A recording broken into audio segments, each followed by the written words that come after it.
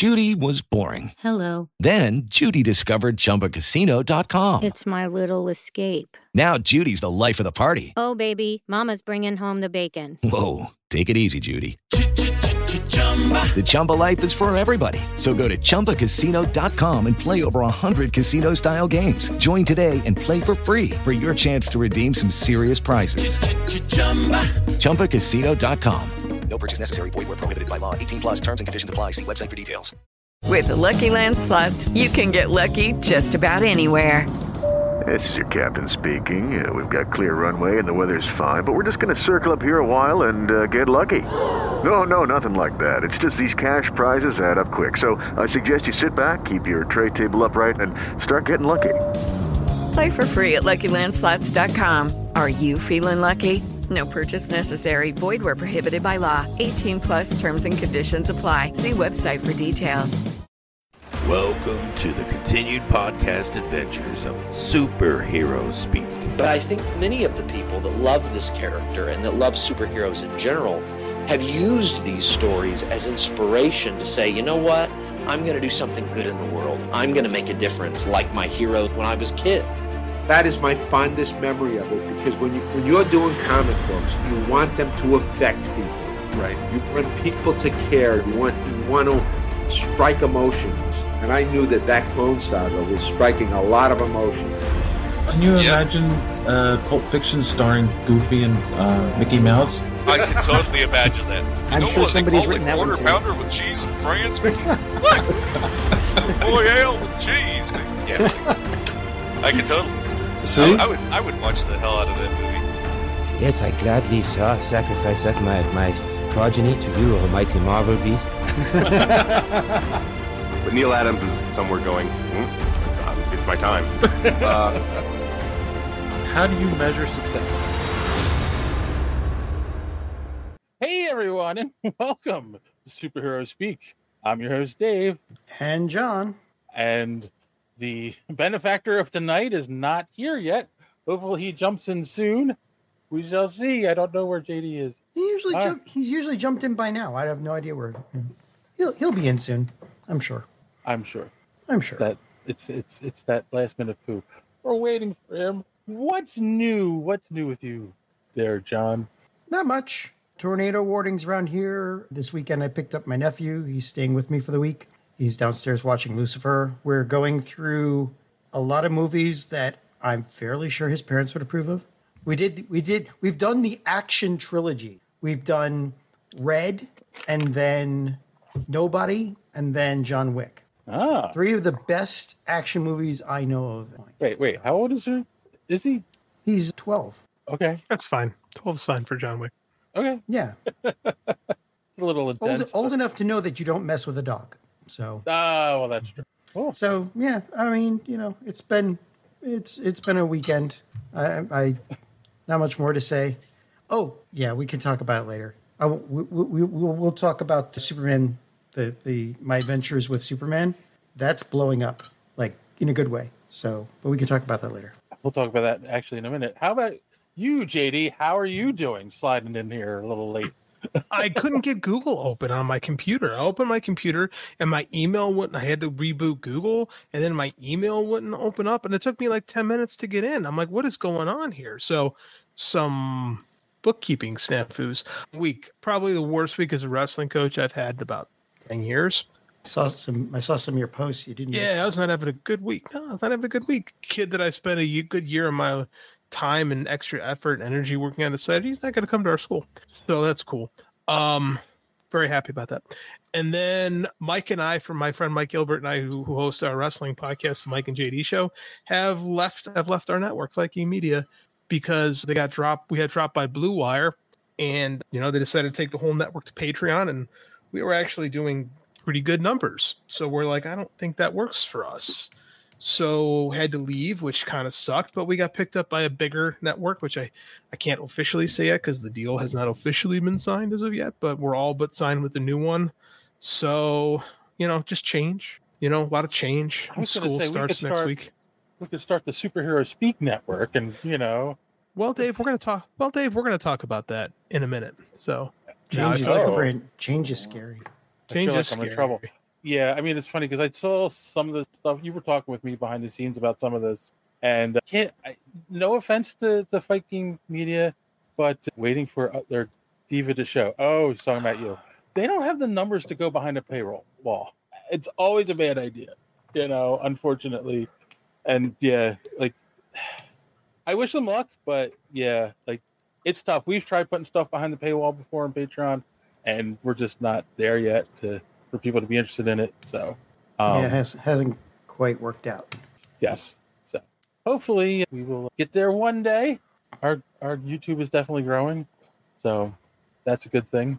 And yeah, anything else, JD? Oh, all right. Well, JD has a look of consternation, or he's locked up again. I am realizing I'm old. Just now? Just now. I had to babysit again. That's why we're tonight instead of Sunday night again. This should be the last time for a while. But yeah, I babysat my 3 granddaughters, and they're a handful. I even had Karen with me this time to help out. She left, so she had to leave around like 8:00. So I was on my own after she left. The one was not happy when she left, and need to make more tiki talks. Anyway, sorry, I'll get that in a second. Need more oh gods. That's from our good friend Randy. But this was an interesting thing. So the Pavlovian stuff is real. My daughter did not tell me about this last time. This time she was like, "Oh, when you're ready to like put them in bed," because she's like, try to get them to go to sleep. I know it's gonna be hard. Try to get them to go to sleep before I get home. And I'm like, okay. And she said, when it's time to put them down, play Yoshi. Not Yoshi, Moshi, it's called. And it's you look for it on YouTube. It's basically like a bedtime story about a sleepy koala who's trying to get to dreamland, and he has this like little adventure. But the thing is, it's just a woman talking in a really low voice, and it's just a cartoon drawing of the koala laying under a tree that's with like leaves blowing by, and it's real soft music playing. And I put that on, and they were all out in 5 minutes. I was shocked how well that worked. So yeah, so that did save me a little bit. So yeah, they went to sleep a little after 9, and then they were out till their parents got home, and then I was. Well, it's either that or listen to me describe object permanence object-oriented programming to somebody. I can put somebody to sleep in about 5 seconds with that. I believe I'm sure you could. Yes. So a couple of comments came in here. Randy said we need more tiki talks. Yep. The most successful practice is to have a normal show with extra content behind the Patreon wall. Yeah, we tried that like a few years ago. JD needs to do a Kickstarter for a new computer. I'm worried about that. Don't talk about that. And Randy, need to start a GoFundMe for. No, this wasn't the Wi-Fi this week. This is the actual computer's giving me issues, which is strange because this computer rarely gives me problems. So Wi-Fi is a different story, but we'll see what happens. I'm trying to delete a bunch of garbage off the shit this while we're doing the shows. So see how that goes. Yeah, I know my iCloud is full. I've got to take care of that. Everything I'm doing is running perfectly because I am constantly tinkering with this stuff to make sure. But then that's alpha geek. So you're talking about paywalls. My problem with paywalls is like a lot of the YouTubers that I watch, they'll have a paywall too, and I want to let's see, reactors. There's a couple of reactors that I like watching, and if I want to see the uncut versions of their stuff and the other stuff that they only release under paywall, I have to pay $10 a month. It's like if all you're going to give me is 4 or 5 videos a month, that's not worth $10 because agreed. Because there's a lot of YouTubers I like.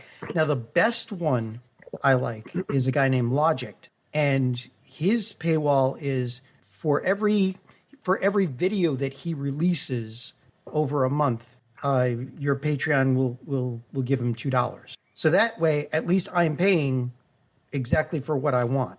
And I'm willing, and his stuff is really good. I'm willing to pay that much for it.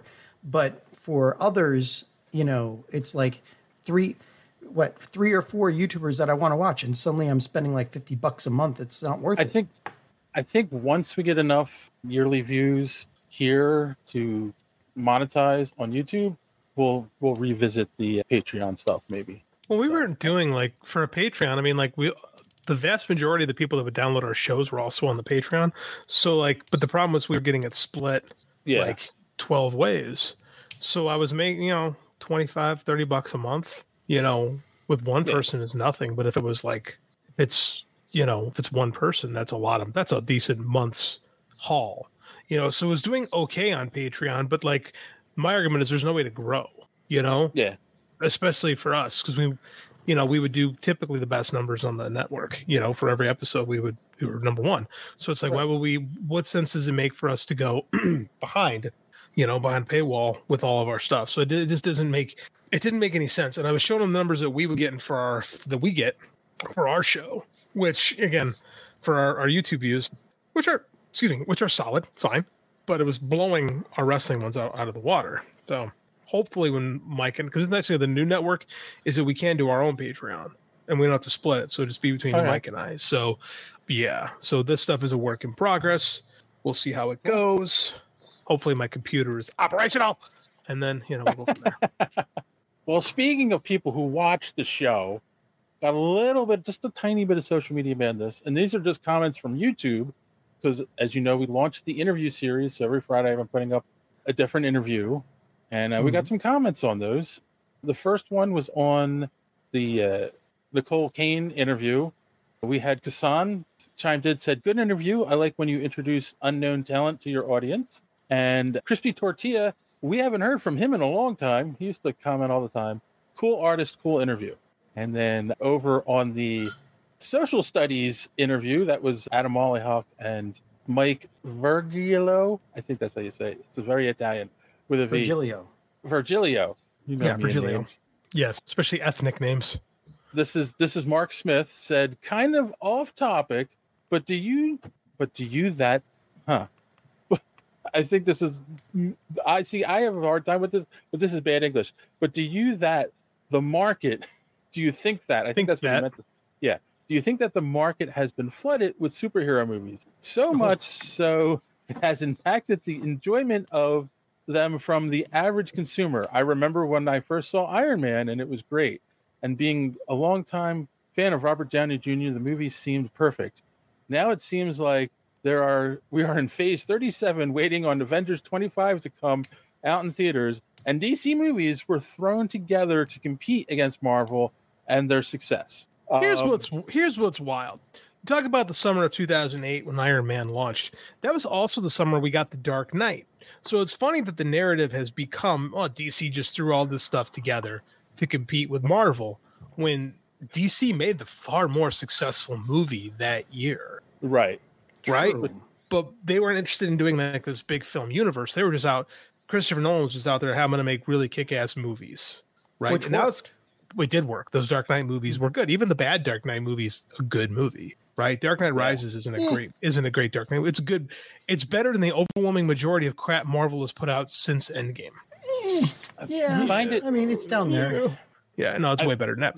So now I'm to the point where I don't even give a flying fuck about these universes. I just want a good movie. I find it interesting that there is at first it was the diehard fans who, people like us, let's put it that way, who started talking about fatigue, and now it's like everyone seems to be talking about it. Like, this is just too much, Yeah, they should have put a pin in it at Endgame, or not, Endgame, and been like, okay, now let's go do something new, And I don't think I just wish they focused on making movies, right? It seems like they're just focusing on, we're going to build the next big thing, rather than, the Thanos stuff worked and it took years to develop.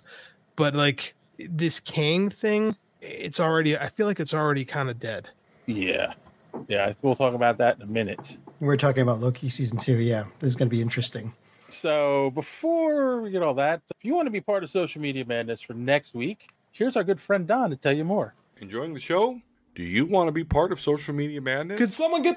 Well, go ahead and head on over to superheroespeak.com. You'll find all the links you need, episodes of the show, comic reviews by Chris, and other articles. We're posting stuff on there all the time. And while you're there, you can also check out the rest of the Geek World All-Stars podcast network. Great shows like the Pop Prison Power podcast, Colt 45, baby. So Wizard Podcast, Fans on Patrol, the Gorilla Brain Podcast, and of course, Superhero Speak. Hashtag GW All-Stars, and you're not going to be disappointed. So, make sure that you are commenting on our Twitter articles. Could be a poignant comment, could be a stupid one. Either way, gives you a chance for Dave to possibly mispronounce your Twitter handle. All right, well, I've rambled on enough. Let's head back to Dave and the gents on Superhero Speak. Thanks for that, Don. And I messed up names already tonight. That's what you do. Kazan says, I think fatigue is the studios blaming the audience for not paying money for crappy products. No, I agree. Yeah. I agree 100%. Make good movies again. Oh, God. Magma? Magma. Liquid hot magma. Oh, there's Don. There's Don. Don's back. I miss Don. Give me X-Men. I know. I want X-Men 2. There's John? We're getting close. We're getting close to that. I mean, the Fantastic Four has been in the news lately. That's not close to X-Men. That's Fantastic Four. I know, but it seems like they're going to do Fantastic Four first and then the X-Men or something. I don't know. Maybe they'll introduce both at the same time. I'm just tired of all this other crap they're trying to give us. We'll get that in a second. Yeah, well, did you hear the latest rumors around Fantastic Four that the villain's going to be Galactus for the first one? I did hear that. Oh my God! I don't know it's how not I feel confirmed. about That's why I didn't. That's why I didn't put it in the news. But it was like, as long as it's not a space cloud, I don't know. Giant fart cloud. While we all think about giant fart clouds, let's take a quick commercial break, and we'll be right back with the news. Some podcasts are like this. I think that our misunderstanding concerns the intent behind what I would consider an act of love. When I pull the covers over our heads after a sizable fart and turn our bed into a linen gas chamber, it's me sharing with you, whom I love deeply, one of the things in my life that I'm most proud of, and that is the decibel level and aromatic violence that my sphincter is capable of. To bask in it together is a bonding experience that has the potential to deepen our bond of love, and she's gone. And some podcasts are like this. You want to make a lot of money, WB? This is what you do. Take Batman the Animated Series. Do that! Just do that in live action. Sold. Superman the Animated Series. Do that! Sold. Billion right there. Mr. Freeze with the dome. With the dome. With the dome. With the dome. Give me a guy with a puppet who's scary as Give me a racial ambiguous Lex Luthor. Right. I don't know what he is. No one knows. No one knows what he is. We don't know what he is. Got a black voice. He's white, but got big lips. I don't know what he is. But do that. Do that. Take the storylines from it if you want to, and we would love it. That seems simple enough to me. Does that seem simple enough to y'all? Yeah. Would you be okay with that? Give me a guy. Easy. Who's made of clay. Easy. He's made of clay. He's made of clay. No, not he got disfigured in an accident. No. He's made of clay. Clay. His name's Clayface. Clayface. But only one podcast is where you can get in-depth analysis like this. How do you get in a suit so tight you can't hear yourself, my nigga? She was yelling her lines at first, and like Tim was like, shh, shh, shh. Break it down. Break it down. Just. I am Catwoman. Hear me. Yo. Mystical! I can't get even deadlier! I feel so yummy in this! So much more yummier! Just fucking. Michelle. Whoa. Break it down. Break it down. Andrew's in the corner like, yeah, Liz. Fuck yeah. That's what I'm talking about. That's metal as fuck. Metal as fucking screaming latex bitch. You are now listening to Colt 45. This is Beat 'em Down. And I'm Random Randy Savage. Find us on all your podcatching apps like Podbean or Spotify. And follow us on Twitter, Instagram, and Facebook. Or just go to www.cult45podcast.com. Also, check out our YouTube for that sweet, sweet video content. Cult 45, the only podcast that puts hair on your chest. After these messages, we'll be right back. With Lucky Land Slots, you can get lucky just about anywhere. Dearly beloved, we are gathered here today to... Has anyone seen the bride and groom? Sorry, we're here. We were getting lucky in the limo and we lost track of time. No, Lucky Land Casino, with cash prizes that add up quicker than a guest registry. In that case, I pronounce you lucky. Play for free at LuckyLandSlots.com. Daily bonuses are waiting. No purchase necessary. Void where prohibited by law. 18+. Terms and conditions apply. See website for details. You know, Clayface was actually made from an accident. He wasn't just a guy made of clay. Right. Yeah. At least the first one, there's 3 Clayface. There's multiple Clayfaces, but the one that everyone thinks of, the one from Batman the Animated Series, he was an accident. That was an accident. Still a great 2-part episode. You know, you could actually do a podcast on just reviewing Batman the Animated Series episodes. Sure. Oh my god! Not that I'm pushing us in a direction. I'm just saying. That episode was called Feet of Clay, though, right? Feet of Clay, Yes. written by Marv Wolfman. He of the Teen Titans fame. Nice. Also, I know Randy's thinking right now, hey, I sent you 2 commercials. Yes, I didn't. The problem is the ones you sent me, Randy, are big because they're full HD. I had to downgrade it to 720 so that I could upload it to our StreamYard. So, as usual, we have to downgrade everything before we can show it because exactly. We live in the muck. Nice. Hi, Drew. Yeah, Drew being up for it. Batman Returns. Batman Returns is influenced the young Hassan deeply. Catwoman wrapped in my expectations as a teenager. Warped, not wrapped. Oh, it wrapped my expectations. I wasn't warped. It was warp is assuming something went wrong. It was nothing but pure righteousness going on in that film. Randy Young says there's JD on the edge of already... puberty was figuring things out, watching that thing. Yeah, sorry. 2 British guys already doing the Batman podcast. But you know what? We can put an American spin on it. Fuck those guys. We're doing an idea that I just had right now. See, Kassan gets it. LOL, JD. Yeah, I had many a night as a young boy discovering things about myself, thinking about Michelle Pfeiffer in that skin tight suit. All right, I brought up. Okay. Oh wait, there was something else. We'll talk about that in a second. I brought up this first article because I found it interesting. Recently, in an interview, Gal Gadot let it slip that she is working currently with James Gunn on developing Wonder Woman 3. See, she's too good a Wonder Woman to lose. And it really is. They're also saying that it's possibly a reboot for the character, right? To bring her into this new DCEU. Hopefully this time her theme music doesn't follow her around even into even into uncomfortable situations like Shazam is dead in the ground. It's like, come on, man. I feel like she goes to take a shit and it's like maybe they come up with a better theme song. I mean, it can't be worse. And I'm not as anti-Zimmer as you are, but that thing was trash. Drew says, I had Batman and Robin. First of all, sir, I'm sorry. We all had Batman and Robin, and it's a cultural thing we need to just move on with as a community. But you're saying Alicia Silverstone. The 3 minutes that she had that outfit was sensational. The rest of the movie was absolute ass cheeks. Yes, and Son says the story was pure crap because it nullifies the reason for letting Cavill go. No, sir.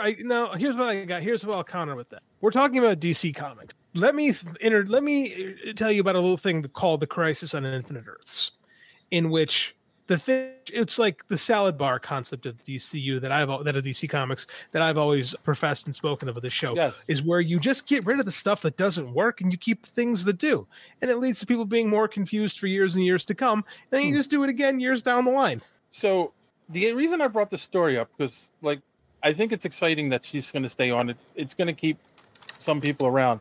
But the thing is, she herself comes out and says this in an interview. I think for comicbook.com or something like that. I've talked to James. We're working on this, blah, blah. And then the Hot Mic podcast, who is hosted by, I can't remember the guy's name, but he used to be a film critic, and now he's got this podcast. And he goes, I know people over at Warner Brothers, and they say this isn't true. And so now they're saying it's debunked. And it's like, the actress herself came out and said this, and said she had a conversation with James Gunn. James Gunn has made no official statement on it. Is there a contract? No. True. Then there's nothing to it. I don't know, but that's what I'm saying. And here's the thing: can anything go forward? No, nothing can go forward. So nothing is real until it's real. And Warner Brothers, David Zaslav's saving $100 million during this strike because he is the most out of touch CEO of the dickhead CEOs. So he's going to announce that to everybody. So until the strike is over, it's not real.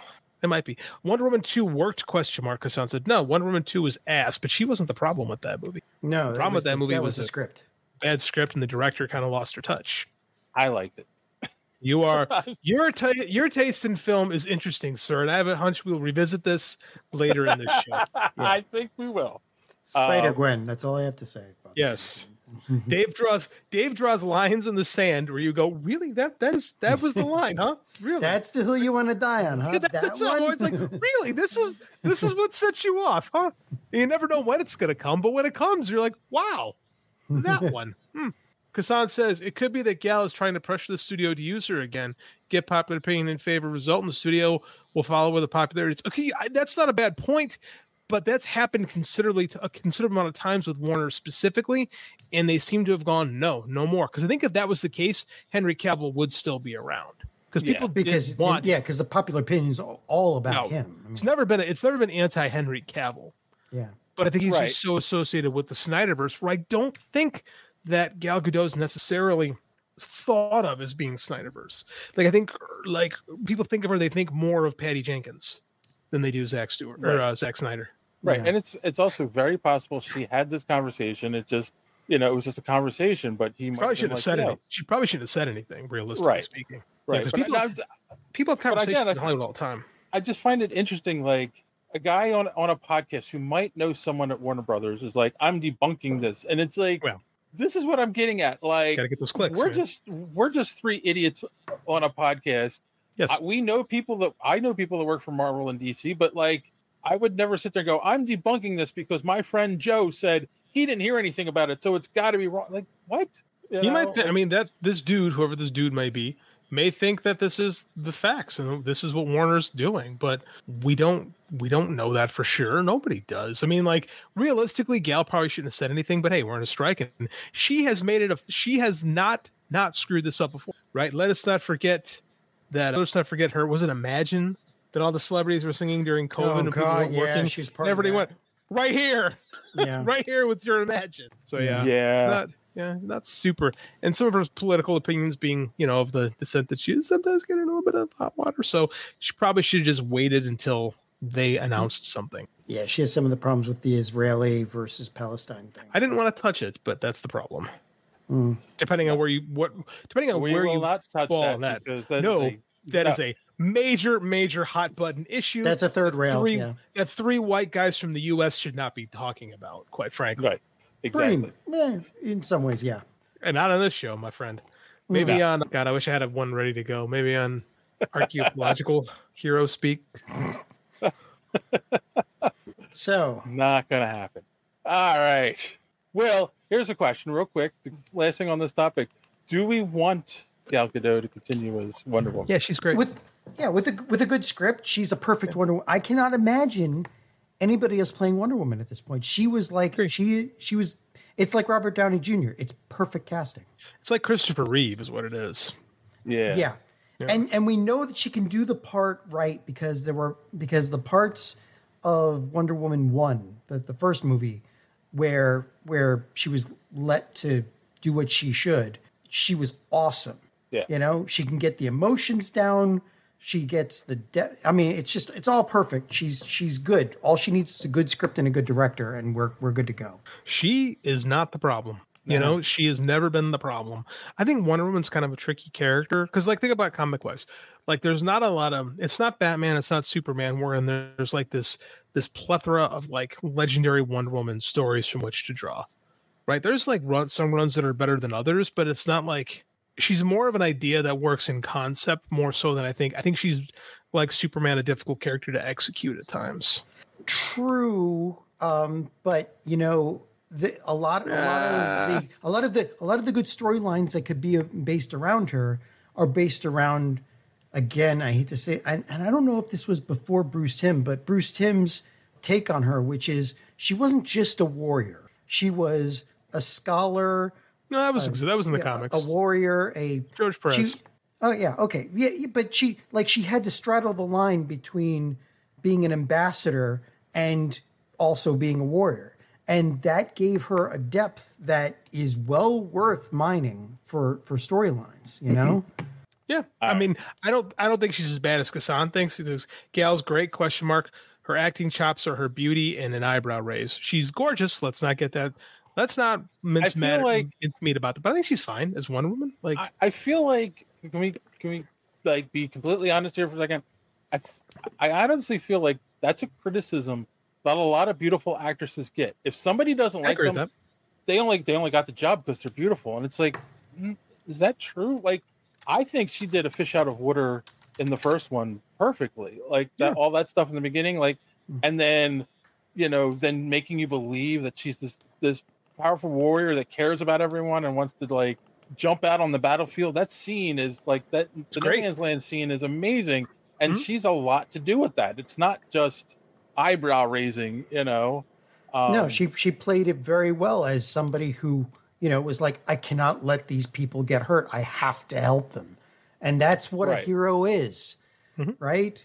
I'm going to go out there because I have to, because there's no other choice. I cannot not help these people. Yeah. And the thing about beautiful actresses, like Jerry Ryan is the perfect example. Everybody thought she got added to Voyager. Are you sure you want to go here with this one, John?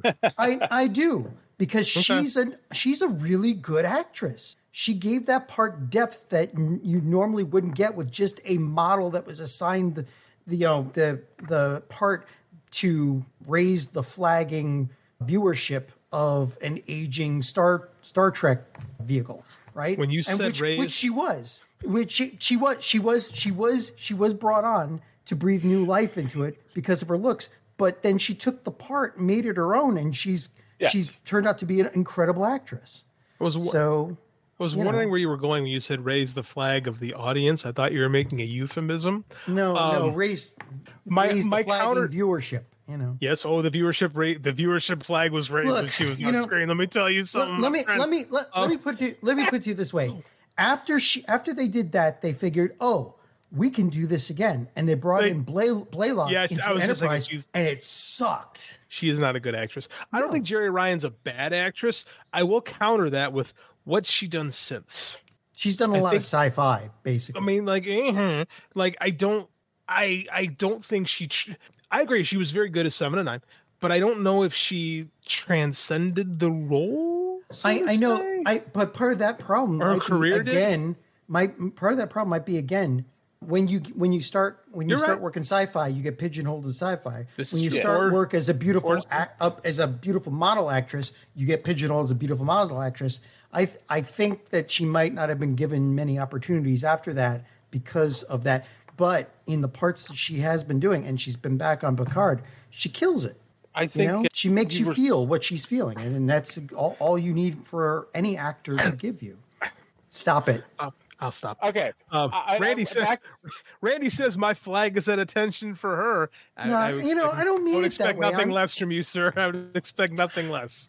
I'm just trying to raise a point. Class up the joint. I get. But back to Gal Gadot. I actually think her Israeli accent works for the character. It gives the character this. It helps exoticness. The exotic. There you go. That's a great term for it. The exoticness of Wonder Woman. Something that I don't even think they actually played up in the television, in the Justice League animated series or any adaptation of Wonder Woman. She's always just been kind of this American English. Yeah. Very super. It's very easy to steer in a woman as like chick Superman, right? And it's lazy. And I think just Gal's presence really helps carry that to something.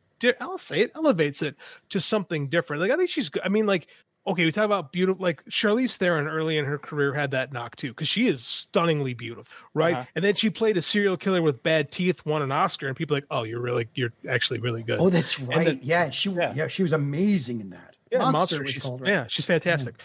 And then she got to be like a real actress for the rest of her career, doing whatever the hell she wanted for the next 20 years, while being remarkably attractive, right?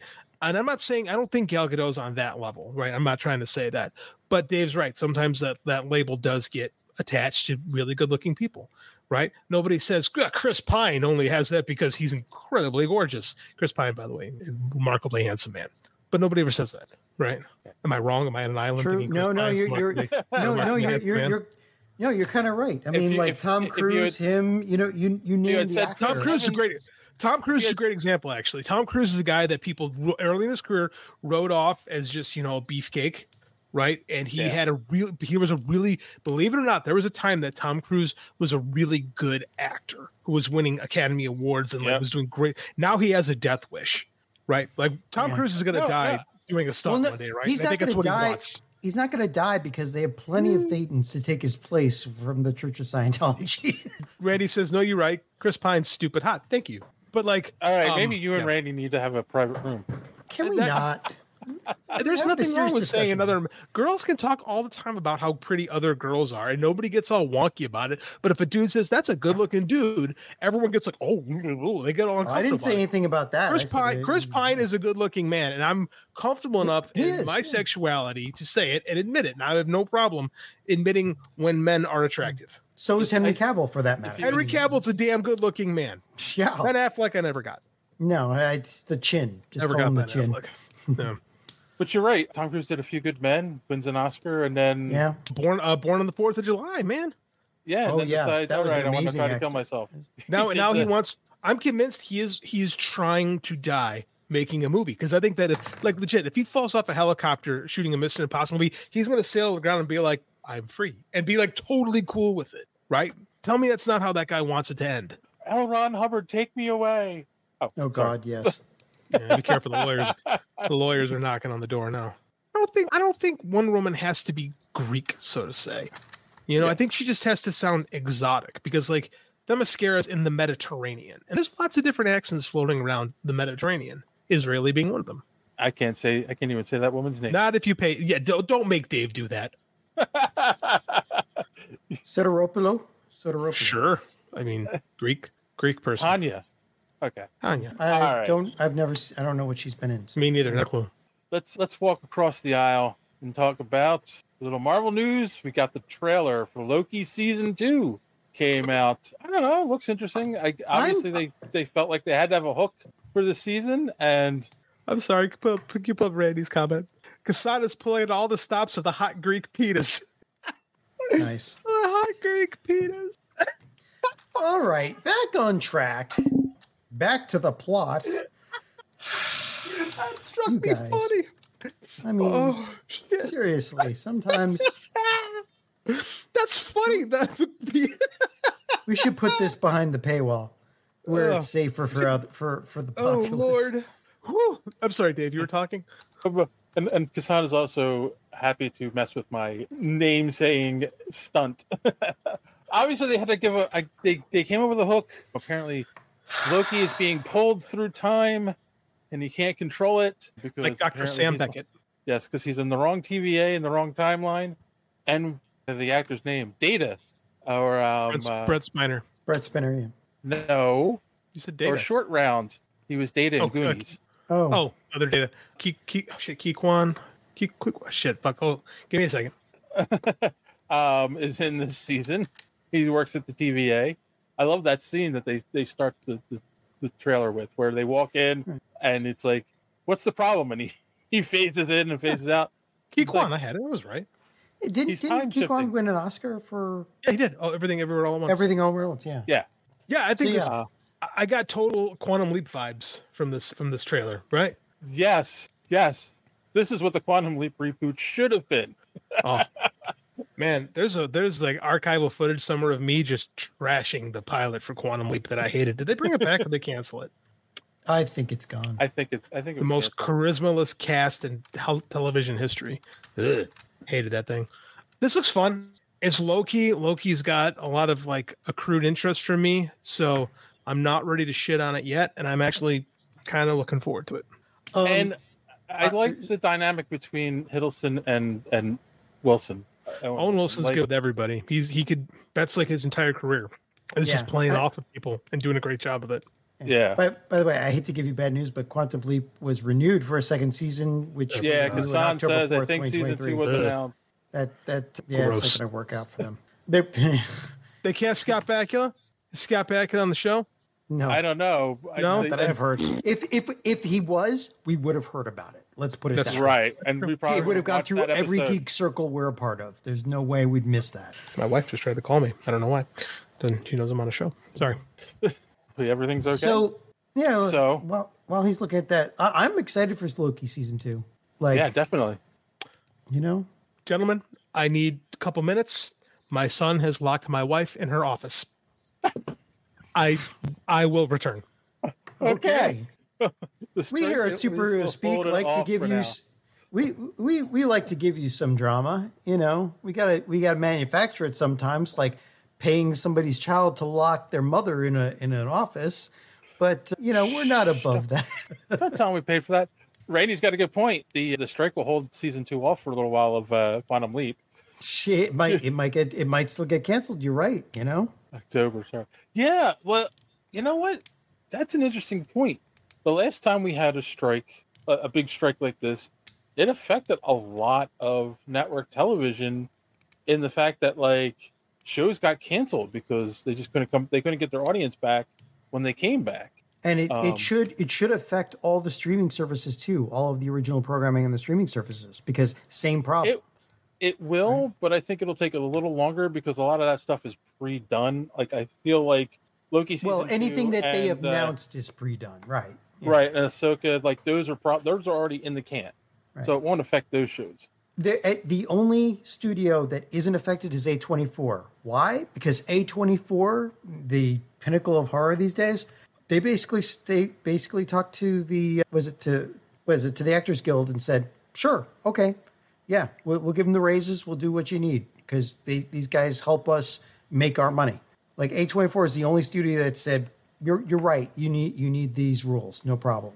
Every other studio is fighting it. Are they based in the United States though? Probably not.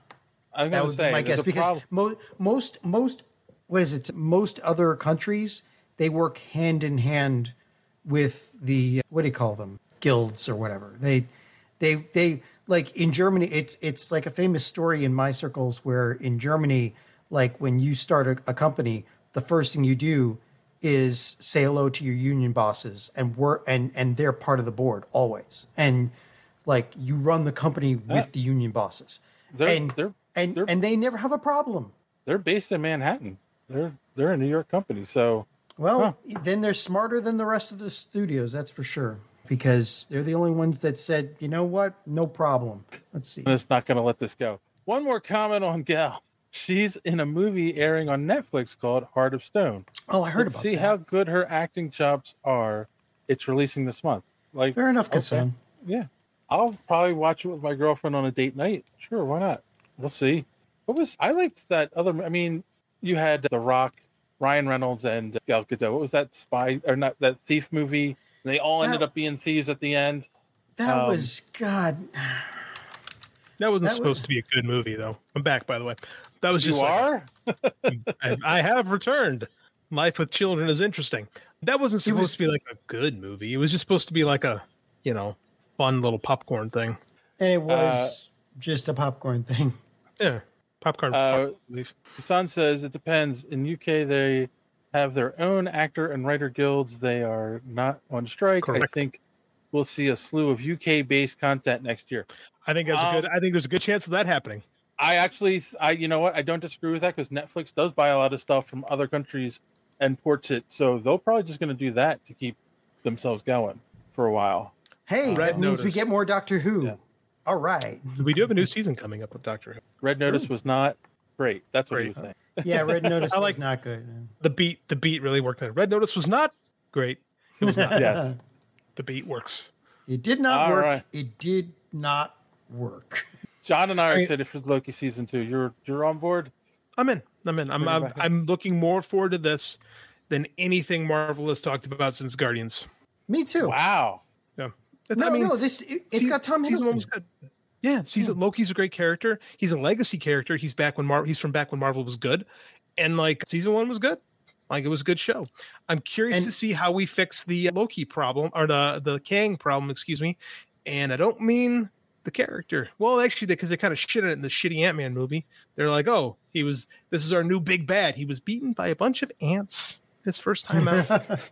Well, one version of him. The version that they sealed into the microverse in order to keep him there because he had destroyed several realities. So the guy who's destroyed several realities beaten my ass. So yeah, you're right. Kevin Feige has lost his touch. Let's be real.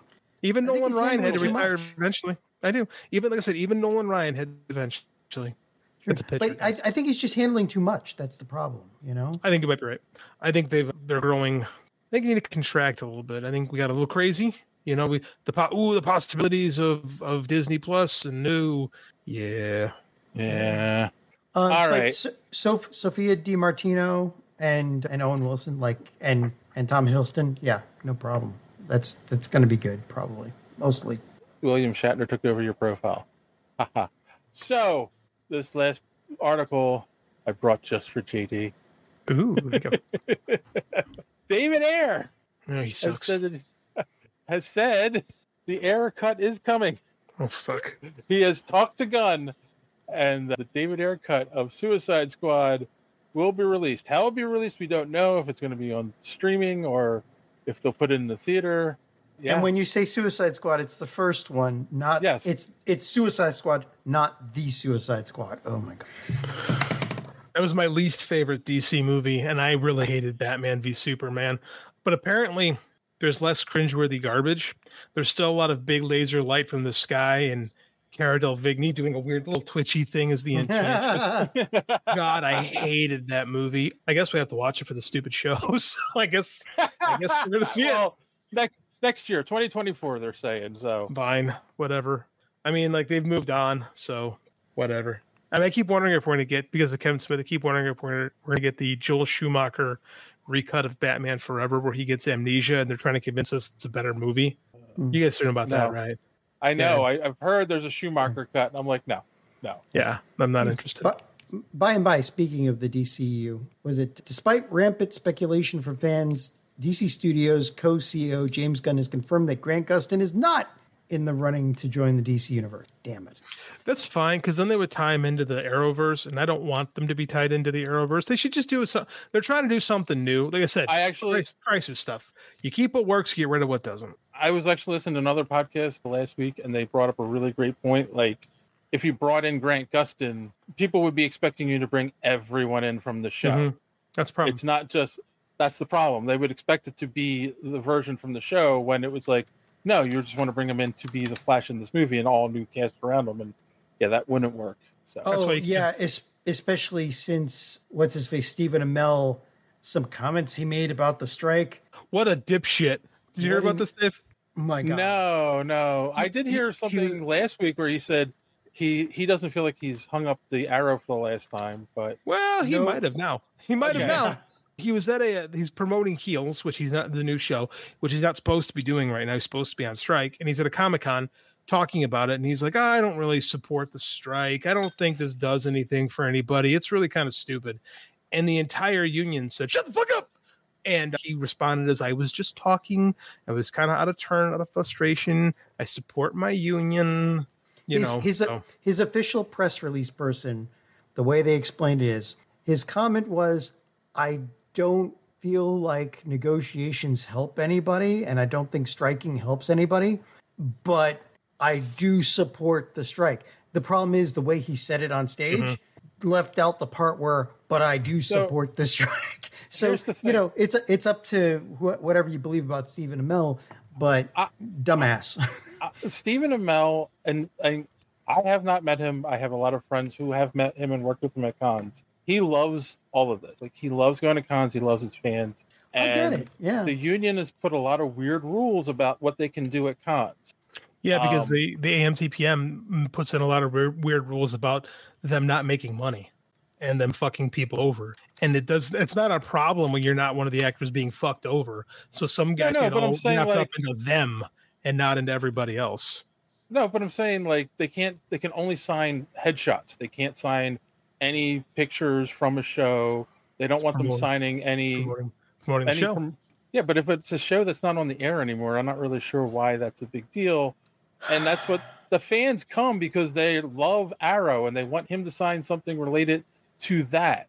So telling a fan, no, you can only get a headshot signed kind of ticks a fan off. Like, that's what I'm getting at. That's why I'm sure he was frustrated with that stuff. And it's why but he made the comments he did. the problem is if they just have a sign next to the line that says, I can't sign these because we are on strike trying to get enough money for the people. And there are a lot of people that will just get out of line and not get an autograph. There are. But they have to strike because they're getting screwed, man. They're getting screwed. Do you know that the background, they talk about what, I heard this recently, that the thing about the background actors being scanned in and having their likeness and their in perpetuity has already happened. Happened in WandaVision. Oh, Jesus Christ. So it's not like, well, this could happen. This is happening. Because think about nothing. It's not just, now think about like this too. People are like, well, who cares about background actors? All right. If you have a crowd scene, not only are you talking about background actors, you're talking about the second assistant director. You're talking about production assistants. You're talking about hair and makeup people, right? You're talking about studios saving a lot of money and putting a lot of people out of work. So fuck you. That's my thought. It's like they want to strip out the human element of making movies, not to make the movies cheaper, because it ain't going to be cheaper. It's just going to make sure that the David Zaslavs make more money. Son says he later came out and said this was supposed to be a private conversation. If that's true, I think he has a right to hold whatever opinion as long as he toes the public line. If I don't miss my guess, the reason why this became big is he was on stage with a microphone in his hand saying this. So not quite a private conversation. Yeah, that's not a private. That's him trying to cover his ass because he got a lot of blowback from this. But a private conversation is not one you have on a dais with a microphone in your hand. Yeah, that's what you say at the audience. Bar. In front of an audience. That's what you say at a bar. Yeah, kind of fun. I'm sure there's a lot of actors that feel the same way. But once you start talking like that, that becomes like, well, who's willing to cross a picket line to go back to work? And all I know is I wasn't there. I don't know the whole situation. It's online. You can watch the video. It's the first I'm hearing of this, so I don't know. I'm not somebody needs to make a very large contribution to the strike fund, like some other actors have. The Rock gave $1 million to the strike fund. A bunch of actors have donated $1 million to the strike fund, not for them, but for the people that live paycheck to paycheck. Yep. So, yeah, I don't know. I don't know the whole situation. I'm not going to comment on it. And then the last thing that's not on here, I mentioned it in Social Media Madness and I forgot to bring it up. And there's something interesting happened this week. I noticed on social media, and it's kind of related to strike and the AI crap. I have now seen indie comic groups and indie artists fighting among each other and accusing each other of using AI to make art. Accusing each other. So remember the final episode, John, of Secret Invasion? Did you watch this final episode yet? No, I never got to watch it. If they lost John, who's willing to watch just about anything, they really lost people. In the final episode, basically, there's like now people going around shooting people, suspecting them of being Skrulls, and it's like it becomes this whole crazy thing, which is like, that should have been the show, but it's the last 5 minutes. It should have been that should have been the beginning of the show. So yeah, like I feel like that's what this is starting to turn into. Like if they don't like someone, they're going to accuse them of doing AI art. And then there was this other thing that came out where an artist—it's the witch trials all over again. Oh God, the witch trials, the communist blacklists. Yeah, this is where we are. Yep. It's like, if I don't like you, or you got the booth that I wanted at the Comic-Con that I like, I'm going to accuse you of using AI art to get you out. Like, oh my God, this is a human race sometimes just disappoints me. Then the other thing that happened, okay, Randy said he saw the whole thing. It was hot. It was not a private conversation. Okay, I believe Randy. Yeah, open at me. It was not. Oh, he did it again. It was not great. It was not great. The other thing, too, I saw is someone did, it's obviously AI. They did a Barbie cover for their book, and they did 4 versions, and it's like supposed to be Barbie, and it's obviously, what's her name? The actress. Margot Robbie. Margot Robbie, because it looks realistic. It's not, doesn't look like a drawing. Like it's photorealistic, and she's in a box, and her boobs are pushed up against the box, and then there's various versions of the cover of her in various states of undress. Yeah. And like they put horrible. Fake porn has been around for at least 20 years. Yeah, but it's never been as good. It's better. It's better now. But that's the problem. Like it used to be just pasting somebody's face, somebody really good with Photoshop, putting somebody's face on top of somebody else's picture. But now they can do the whole thing. And if you want to make that for yourself in your privacy of your own home or whatever, but to make that and make it as a cover to sell and it's photorealistic of Margot Robbie, like that crosses a very ethical line, in my opinion. Well, it's illegal too. You're selling somebody else's likeness. Like there's laws against that. People who do things like that aren't interested in following the law anyway. Yeah, this is again, every day AI generated art is the worst it's ever going to be, meaning it's always going to get better. So we're going to be talking about this more and more. I don't know where this is going to end though. Like there's no way Congress, at least in America, there's no way Congress has any chance of. How do you regulate something like this? Right. You can't really. But my fear is like the small presses who feel like they're competing with another. They don't like someone at another small press. They're going to start accusing them of using AI art to get people to stop buying their books. Possible. But you'd like to say that'll never happen, but that did happen. That happened during the Salem witch trials. It happened during the the Red Scare. Couldn't think of the term for it. During the Red Scare, McCarthyism. Yeah, that's what people do. And I'm honestly, I'm getting to the point where I'm getting a little frustrated with the sky is falling talk from the art community, and I never thought I would be in this spot, but. Yeah. Here we are. I mean, like people have always looked for ways to get their art done cheaper and like without, this is not new. The quality is better, but if you want to make it, all you can do is just sell yourself. And if people want to go on the chintz on the cheap, they're going to. And we're stuck. Well, when people started doing digital art, it was like, that's not real art. You didn't do that by hand. Right. But at least now we're at the point where, well, at least people doing digital art, they were doing it like they were designing it. They're just, doing it digitally. It's still coming from them, from their imagination. The AI stuff is just, it's just fake. I mean, and not only just fake, it's trained on everybody else's art. So I don't know. Technology is just a double-edged sword. The ethical problem of training on someone else's art is an issue, but I feel like the cat is already out of the bag. So what do you do? What do you do? Like, I played with it some over the weekend just to try it. I went into like just the Bing, right? And I was just playing with it because I got this new book coming out and I got to have all these pictures and I was trying to price it out and I just couldn't afford an artist. So I started just messing around with it just to have fun, just see what I could do. And I'll be honest, results weren't terrible. So part of me is like, well, am I unethical now? Because, I'm trying to save money because I'm a one-man shop. Like, where does the line draw? I don't know. And like I see Cassandra, this thing is happening in the indie art scene, in the author scene. I see so many authors being accused of AI covers. The problem is many are. And to that I say, so what? I don't have a huge issue with it at the moment, right? Because when I get my indie covers, I try to get them as cheap as possible because I can't afford a better one. I'm sorry. I was trying to find that cover real quick online and to show, but I can't. And if you want to have some fun, search Margot Robbie right now on Google. I'm good. No. Yeah. No. Nothing dirty. It turns your background pink. Oh, that's kind of cool, actually. That's the marketing campaign for this movie is so brilliant. And that's the thing too, is as much as we're freaking out about AI art and stuff like that, right? In a year where we've seen all the franchises have taken a dip, the doll has been the thing that works. Son says, JD, I think if you disclaim that you use AI, people will be okay. I think people are mad for passing I agree with that. I think that's the issue too. I think you just got to be on the level and say, yeah, I made this with AI, which I think is the key. I think that's going to be what we do. And it can be like a thing where, you can be, I don't want to say snobby because that's the wrong term, but you can be like, I don't really want to look at that stuff. I don't support AI art. And there are going to be people who aren't going to buy it because it's AI generated. 100%. Yeah. All right. Well, that is all the news I wanted to talk about.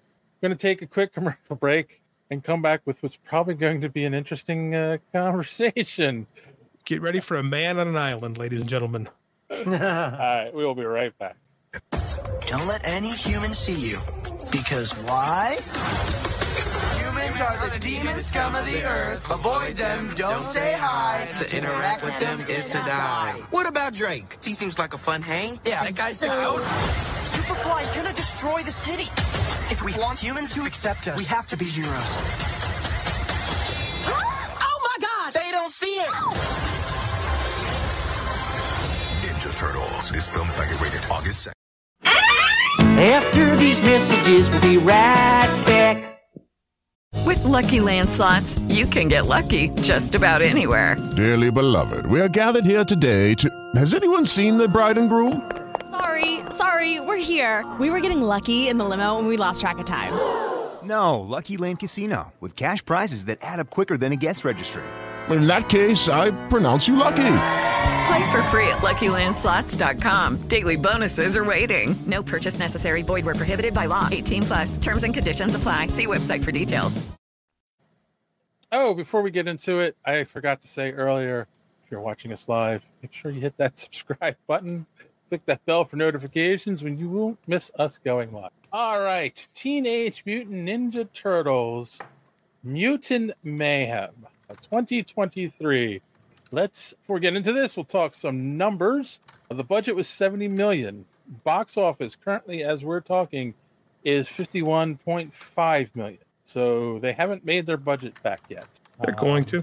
They're going to, definitely. Rotten Tomatoes, the tomato meter, 96%.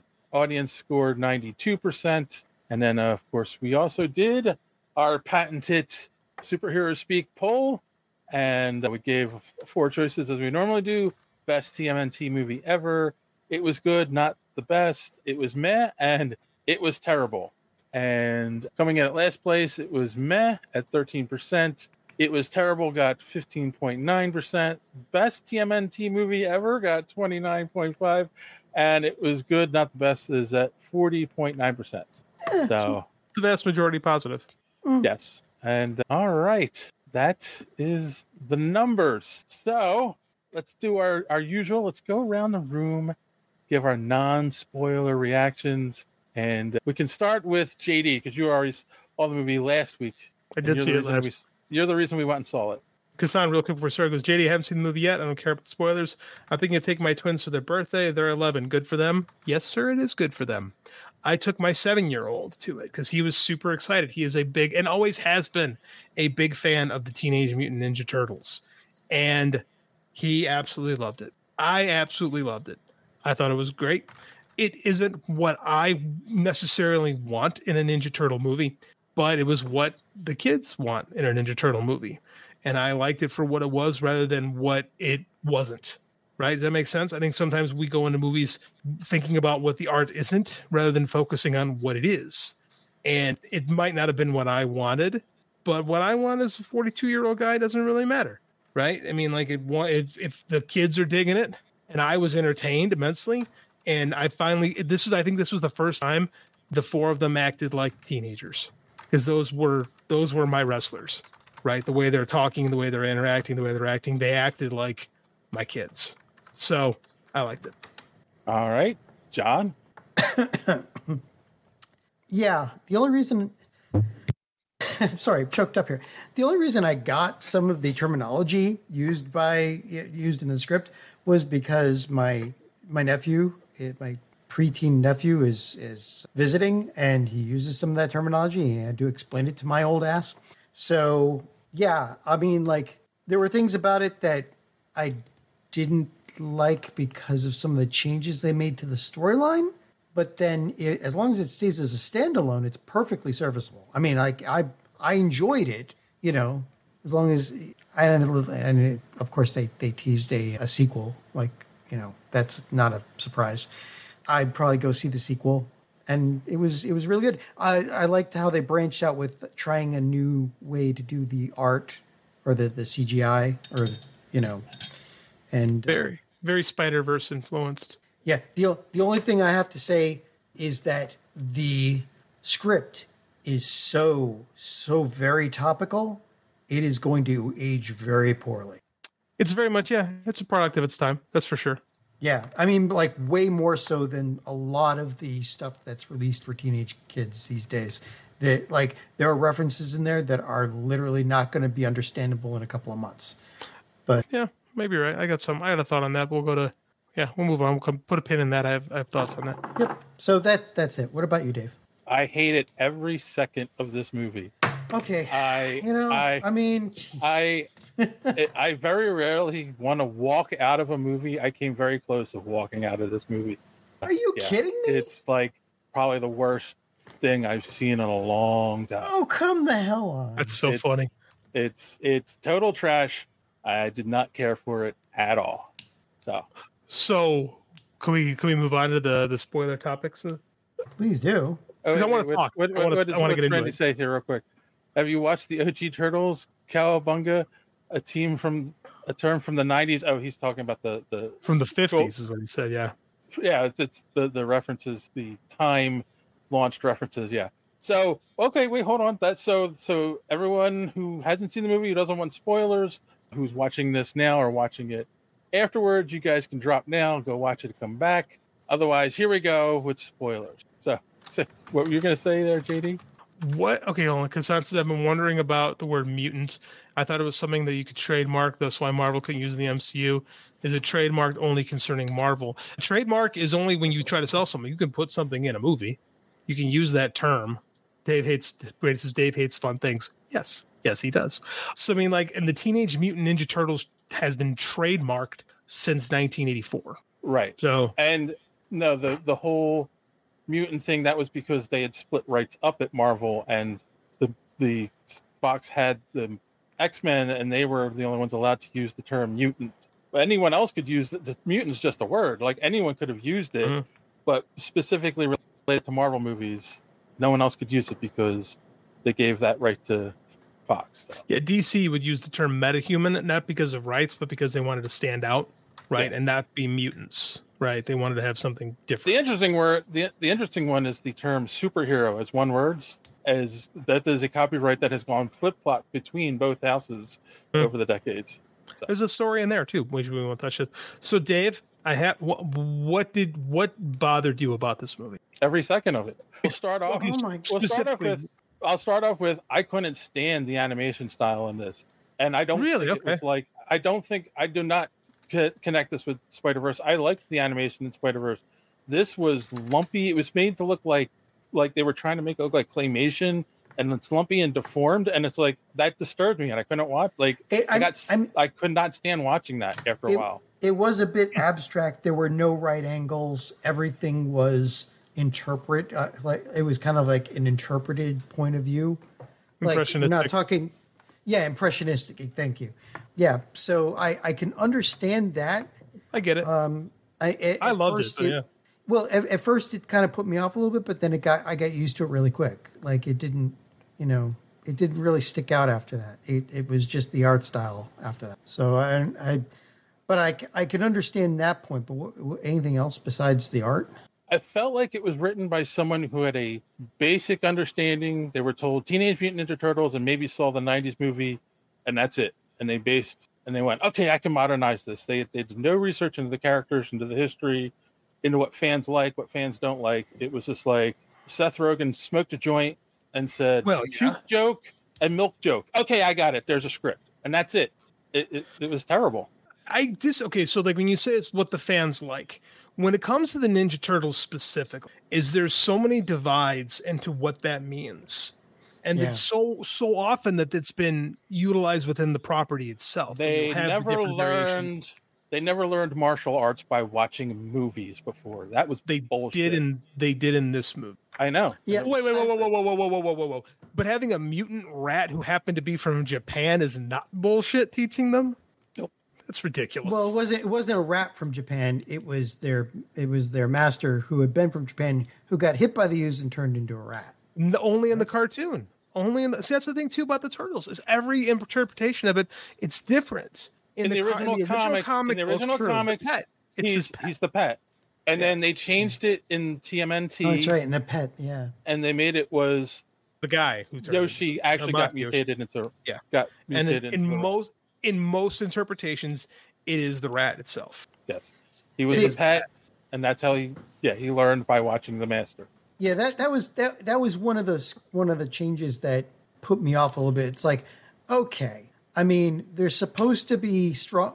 Like they severed the connection between what's the rat's name? Why I Splinter. never can remember. Splinter. I mean, yeah. Well, between Splinter, who's supposed to be either the pet of or actually the master of that family, and Shredder, right? Like now it's just some rat, and they learned quote unquote ninjutsu from YouTube for survival purposes. Yeah, I know. Yeah, but- for survival purposes, and then you're never allowed to leave the sewer Because- or interact with people. So then, what's the point of learning the skills? So you could survive survival purposes so you don't get hurt, so you don't get, They get hurt. could have just found a gun. Like it's a Well, dumb I- argument. It's I a disagree. stupid argument for learning ninjutsu. It really was. No, it's not. That's the reason why people learn martial arts. That's what they tell you about martial arts. You learn martial arts so you don't have to use it. In the comics, they are reincarnated Yoshi and his 4 boys as rats and turtles. Yeah, eventually they worked in, but not like I don't think that's Yeah, from issue not 1 the on. original. But that's the thing about Ninja Turtles is because there's so many different interpretations of it, many different Yeah. comics, many different cartoons, many different films. There's always slight variations to how things happen. Kassan says, pull it back, Dave. Is it possible they're targeting a new audience that's a very shallow level of Ninja Turtle knowledge? Yes, they're called children. Mm-hmm. That's what they're for. Yeah, and I understand My that 7-year-old it didn't bother my 7-year-old that it wasn't like canonically accurate to what Eastman and Laird had written in 1984. Yeah, it better not be because that's not for children. But that's what I'm saying. Like, but again, the most famous, and that's the thing is like Eastman and Laird wrote this very gritty, independent comic. It really launched the black and white wave of mid 80s like comics, right? Indie comics started with Teenage Mutant Ninja Turtles. 3 years later, a TV show launched that was completely different in every way, shape, and form than the source material. Well, first it was the toys, and then they wanted the cartoon to sell. It's same together, yeah. But that's it together. The Yeah. cartoon and it's the property. That was what you did in the 80s. You had a toy mart. You had to have a cartoon to sell the toy because like at the Reagan administration, like we were completely deregulated with those things. So what is from jump basically we have different variations on how these things happen. So I don't know, like I get why you prefer one to the other. I think calling one bullshit when you talk about the idea that these are mutant animals learning martial arts, like drawing lines is weird. In my opinion, they treated the source material, they treated the characters as a joke.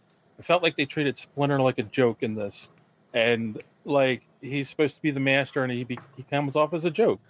And it was I think he comes off as a concerned dad who was right. He's right. He said, if you leave, people were going to, and they make the milk joke. They're going to milk you. They're going to milk you. Yeah. Right? But that's a gag. But that's a gag to soften the message. Or people are going to hate you. You're going to be shunned and not accepted because of how you look. And he's correct. That's exactly what happens to them. And the milk thing, again, it's played for laughs, but it's softened because again, like Kassan says, it's to soften the message to the audience. The audience is like 10-year-olds. Right. And Splinter is correct. Like this is like a version of the show where they don't feel like a set like Cobra Kai or a sensei who trained his assassin children. This feels like a dad who's trying to protect his kids. Right. Brandy says in the end, it's all space wizards and magic powers. Yeah, it's all bullshit. So it's all a matter of which level of bullshit you like the taste of. Well, it's also that Teenage Mutant Ninja Turtles visited a multiverse way before the MCU did. Yeah. Turtles Forever, man, 2008. The same year, actually, as it launched the MCU and Dark Knight. Go figure. Go figure. So yeah, they were way ahead of the curve. They were way ahead of the curve on this kind of stuff. Yep. I think that's the beauty of the property, actually, is that it's so malleable, that it can be interpreted so many different ways that you could have Eastman and I was watching a documentary on the Turtles this week. I had no idea the Archie comics of Ninja Turtles were also being made at Mirage at the same time as Eastman and Laird were doing theirs. So it was like it was all coming from the same place. Yeah. Right. Two vastly different interpretations of the material. Right. And that's kind of the beauty of what these are. And again, the nice thing is if you don't like these versions of the Turtles, in 5 years, there's going to be another one. Or you can go back and see one of the other versions of the Turtles. Yeah. There's like a new one every 5 years. It's not like there's a new version. It's not like there isn't going to be a new version. It's not like there's not past versions of it. And Nickelodeon fully embraces it. Like we have all these different versions of the Turtles you can watch. And my kids always like, Dad, let's watch the Counting Off Turtles. Like the Turtles Counting Off. Or Dad, let's watch the original Turtles. Or let's watch the Rise of the Turtles. You know what I'm saying? Like he knows the differences between all of them and likes likes the differences and understands that, you know, he never gets confused. He's like, well, these turtles are here. How can these, you know, for him, it's like, oh, it's just different versions of it. And like little kids are so much more they accept fiction so much easier than adults do. Like adults need all these explanations as to why the things happen. A little kid gets it prevented them. They're like, oh, cool. This is fun. Right. Then they go to their parents. It's like, why? But why? Yeah. Mm-hmm. Yeah, why? They'll do that. Why to understand it. Kassan's got a pretty good comment here too. Kassan's on fire tonight. He says, "I can appreciate respecting the source material, but the source material is intended for the source material is intended for adults. Sort of like Teen Titans Go vastly shifted the source material for children." Yeah, and John and I have spiritedly debated, you know, Teen Titans, because I love Teen Titans Go. Again, I look at it differently, being dad of a young child who can just watch that show for hours and just love it. And like we listen to The Night Begins to Shine in the car because we love it. But I mean, like, I no point do I ever confuse it with like Wolfman and Perez's, you know, epic storytelling. Right. I know. And I'm still just a little bit raw about them canceling the original Teen Titans because they skewed too old. The show skewed too old for Cartoon Network. I know. And yet that's what kept the Bruce Timm verse alive for so long. I mean, like, I don't know. But they weren't selling the toys, man. That's not what Cartoon Network wanted. They wanted. I know, toys. and then My Little Pony Generation 4 comes along and proves everybody wrong. It's like, why do you have 9 seasons? Because the older demographic bought all the toys. Because 40-year-old men are weird, is what comes down to there. Because the older generation is looking for something to give them hope and make them feel accepted, and that show did that, and that was enough to say, hey, I'll buy any toy I can. Oh, Dave bailed. Yeah, Dave's back. I wanted to see if anyone would notice. I noticed right away. Kassan says now they put an Adult Swim, JD. Yeah, but they didn't put an Adult Swim. No. They don't want, like, I don't know about now, but like, especially in the early 2000s, the Warner people, the people running Cartoon Network, like they had like these firm divides. Like they wanted the superhero properties to appeal to like 7 to 12, right? And if it wasn't doing 7 to 12 business, they're like, we'll just get something that is appealing to 7 to 12 business. Why are we spending money on this? Like, if Cartoon Network has this weird relationship with its properties, and I've never quite gotten it, right? Like, it has to be, unlike the Turtles, right? Unlike we talked about Turtles, where you can have lots of different things floating, like Cartoon Network tends to say, no, this is what this is, and this is what this has to be, and there shall be no, it's weird. And then they had Toonami, which skewed a little bit older, and a lot older. Yeah, tell us why you hated this movie some more. You know, even though like I'm glad I saw the movie. It's nice, but it's still got a 96 on the thermometer and 92 audience score as of like right now. Because stoners stick together and they all smoked a joint and watched this and then gave it a good rating. No. I've never imbibed it in my life, and I liked it. Like, yeah, my nephew liked it. You know, so. Sure. You know that, and that's exactly he's exactly the demographic that they were looking for. That's who they wanted. Mm-hmm. Toonami was fantastic. Introduced me to Dragon Ball Z. You and a little place called America. Yeah, it also introduced you to the 4Kids version of One Piece, and so there was hits and misses. Anyway, I'm going to leave that alone. I don't even want to know what that means. Yeah, I thought it was a weird twist on the origin too, with Baxter Stockman being the person who created the ooze, and then makes sense. And then he dies, and instead of becoming the fly was just a fly that gets mutated. You know, voiced by Ice Cube, sir. Yeah, I mean that was a character that was basically created for this movie. Like, yeah, but it was so there's this cool theme that I really liked in this movie. It was that family, right, where Splinter's the good dad, like he raised his sons. Superfly never has his dad. Like he's almost motivated by what he thinks happens to his dad, right? So he has this negative outlook on things, and it's this really cool dichotomy of how you raise kids, right? And I think this movie is written by young parents, you know, because it really has that vibe to it. We should. No, it was written by a very famous stoner who's a young parent who I think has younger kids.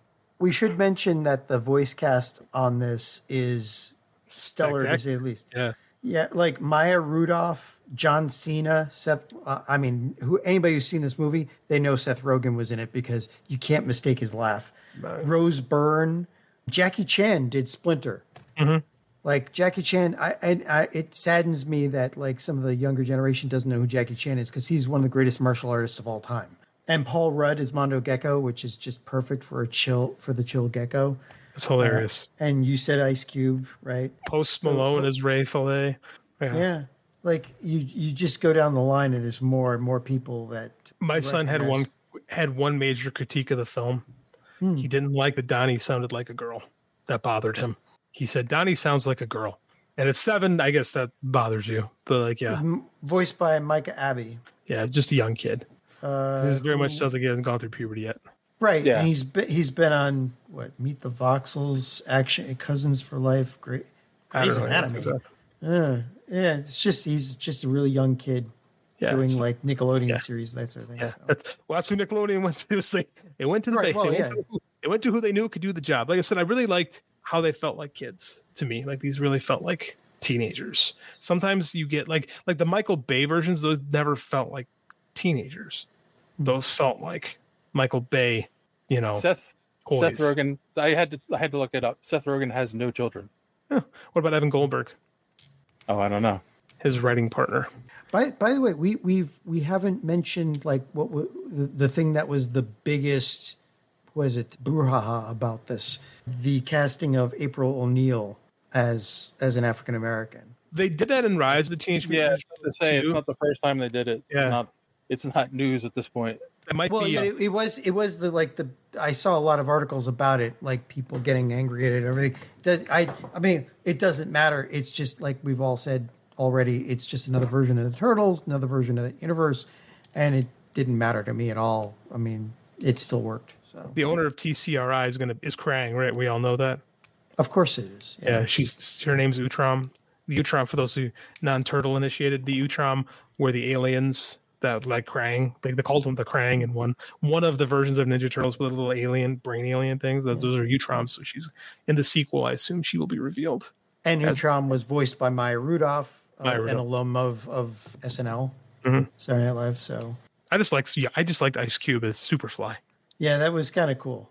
But I mean, yeah, it kind of made sense. Anyway, I don't know. I don't have any other real critiques about this. I understand why the CGI, I get the CGI I get it. Is yeah. I get the critique. I think it could be an off-putting take. Like I'm hearing what Dave says, and it makes sense as why. Like if you're more of a traditionalist, I can see why this would put you off. And if this was the only version of the Turtles we had since 1987, I think I could be more like, yeah, you're right. But the fact that we've had like 6 between that original cartoon and this one, I cannot find out if Evan Goldberg has any kids. It doesn't seem like he does either. Feels like it makes it a little more creepy. Did we get this because Nickelodeon needs, like, is this a Spider-Man syndrome or a Fantastic Four syndrome where Nickelodeon needs to make another movie or another series with TMNT to keep the? They bought it. They bought it. Okay. They just straight up bought it off Peter Laird. Okay, so this was a labor of love then. That's like we've got a good script. Let's give it a go. Mm-hmm. Interestingly enough, they actually scrapped the script like a year ago and actually remade this movie. And but it was not like what's his name? What's the guy's name? Not Evan. Seth Rogen was trying to make sure that the animators weren't overworked, trying to make this like they kept normal hours. Like it was actually they were able to make the movie pretty quickly without sacrificing quality or making people be miserable. Well, how long was this in production? Because CGI 2 years. 2 years.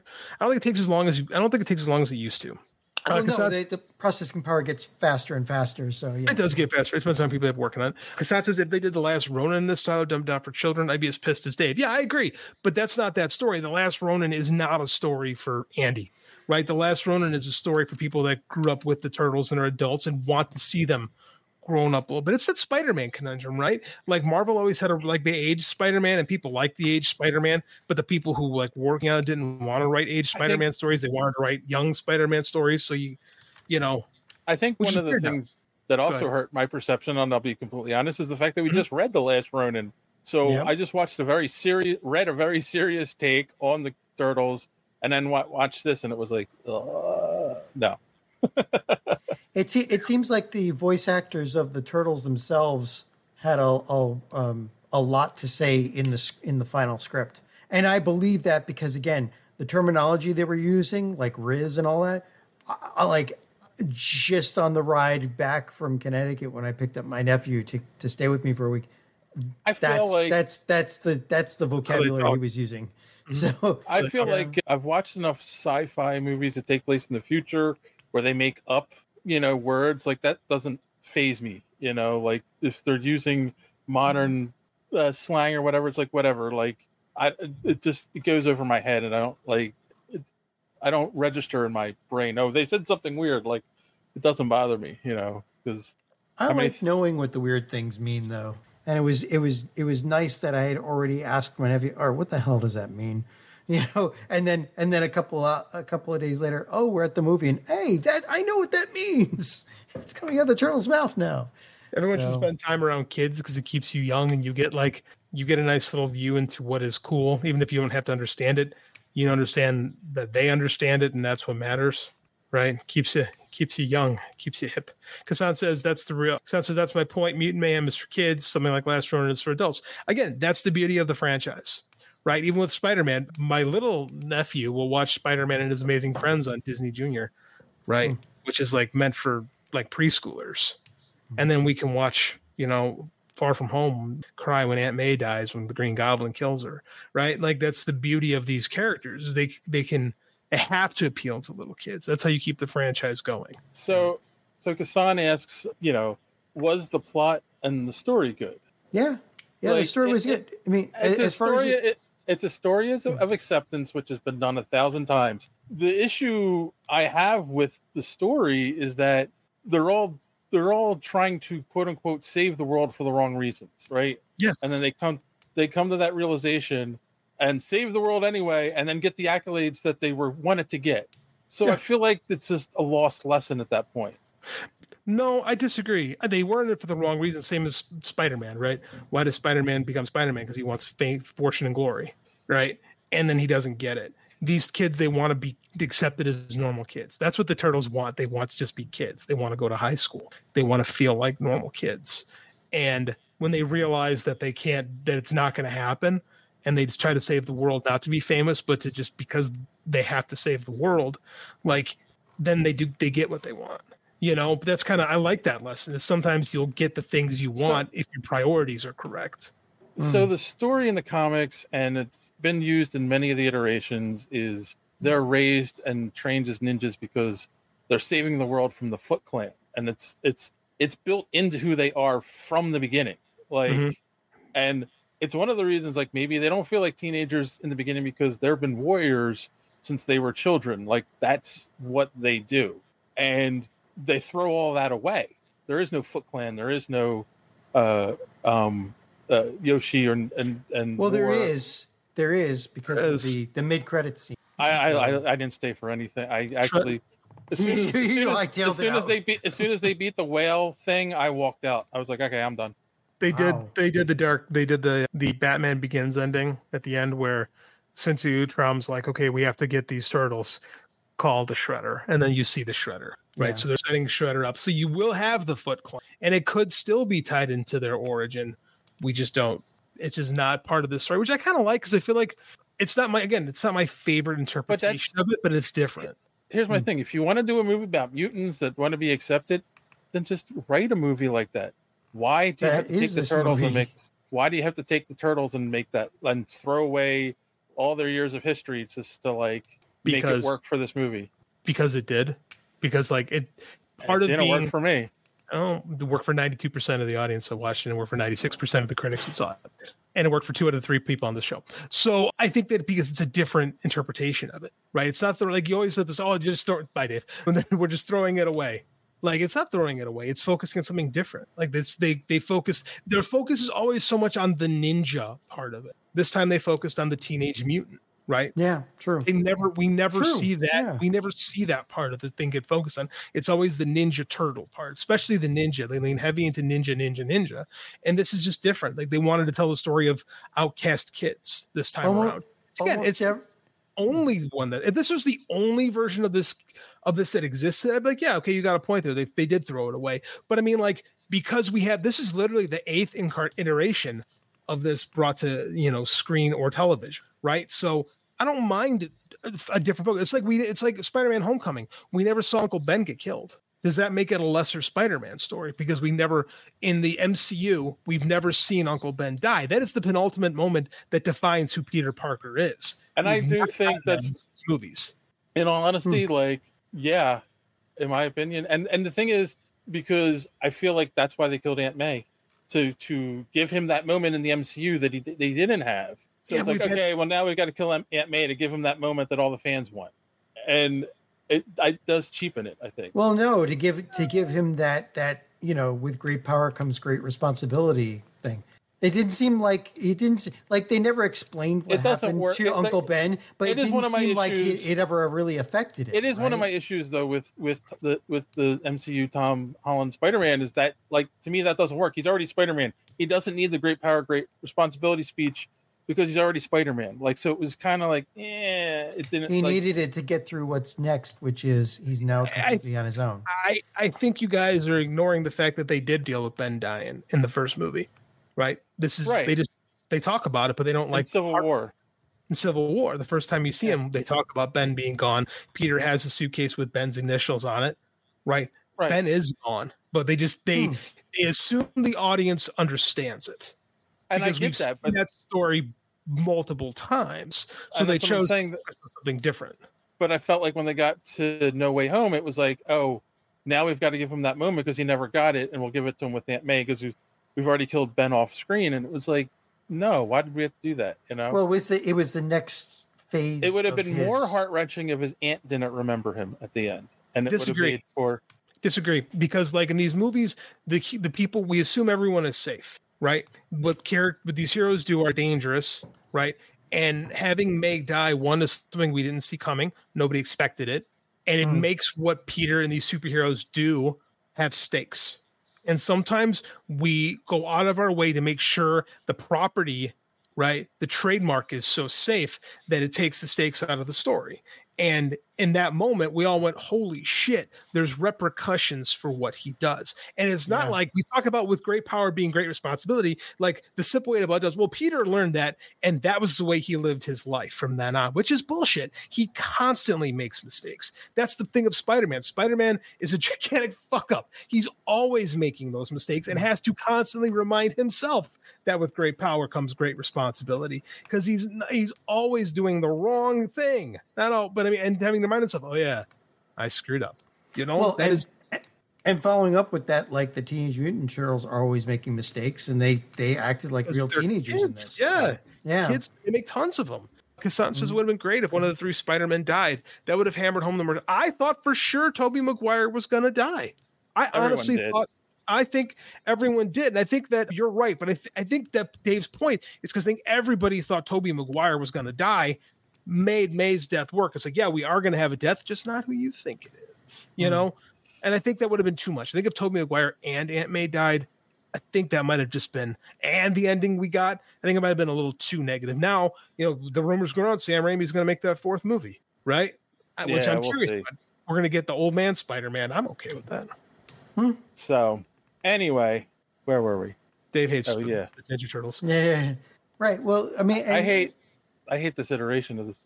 You know, I haven't hated an animated movie as much since I saw Sausage Party, because that is a total piece of shit as well. That's not made for kids. It's, you know, but again, that's not even made for adults. I'm sorry. That's horrible. That was horrible. Yeah, I mean, it's I don't know. Never saw that one. I never got through it. It's you know how prudish I am. I barely got 20 minutes into that, and I was like, oh no, bailing, pulling the chute. I'm done. I usually hate Seth Rogen's stuff because I think he is super remarkably sophomoric. I thought it worked. I thought it worked here for this one. Like, yeah, Dave disagrees. Wait, for TMT? No, it was fine. I thought so too. No, it's too sophomoric for me. They're 15 days. Right. All of them were. What grade is a 15-year-old in? Yeah. It would be sophomores. But the sophomoric humor didn't even really come from them. But I mean, but it's their environment. Like, that's like any sophomoric piece of, I hate to use the term art because that's super, super fast and loose with terminology, but that's kind of, it's the vibe, you know? And I think if we can't be sophomoric with literal sophomores, I don't know when we can't be sophomoric. Okay. Well, going back to what Kassan asked about with the plot and the story, yes. I mean, I thought the plot and the story were fine. It's thin. It's a super thin plot, to be quite honest with you. It's It's more of a character-driven story. Yeah, it's they're gonna Superfly's building a machine to turn everyone into mutants, and they're gonna save the animals day. into mutants. All the animals into mutants, and get rid of all the people. Yeah. And the turtles are going to save it so that everybody loves them. I mean, the plot is super, super basic and a little thin, but again, it's the character. The movie relies very much on the character iterations, and it's a really interesting scene when the turtles meet Superfly, the villain of the movie. There's not a confrontation. There's like, hey, come join us, and the turtles are like, yeah, we'll come join you. Guys are mutants. You guys are like us. We were both born from the same ooze. It's like we're brothers. Cousins or whatever. Yeah, we're cousins. Yeah. And it's like it's very, very. And again, when you look at when we look at these versions of the Turtles specifically, you're having these kids who are alone. That's their whole storyline. Is they're alone and they're sick of each other, as you would be. You get sick of your family. I used to get sick of my brother all the time growing up. Sorry, Matt. And it's the X-Men plot from 2000. It's similar to that. It's very similar to that. Very similar to that. That's the thing is plot. I've said this in the show before. So again, plot is overrated. A plot is very simple. It's really come from, I think the best stories work when it comes to how the characters interplay with each other. And I think the characters play off each other really well. I like this different version of April, who I think is closer to their age. Traditional April O'Neil, but in high school more than most of the interpretations that we have. Yeah. Right. I just didn't care for the puking.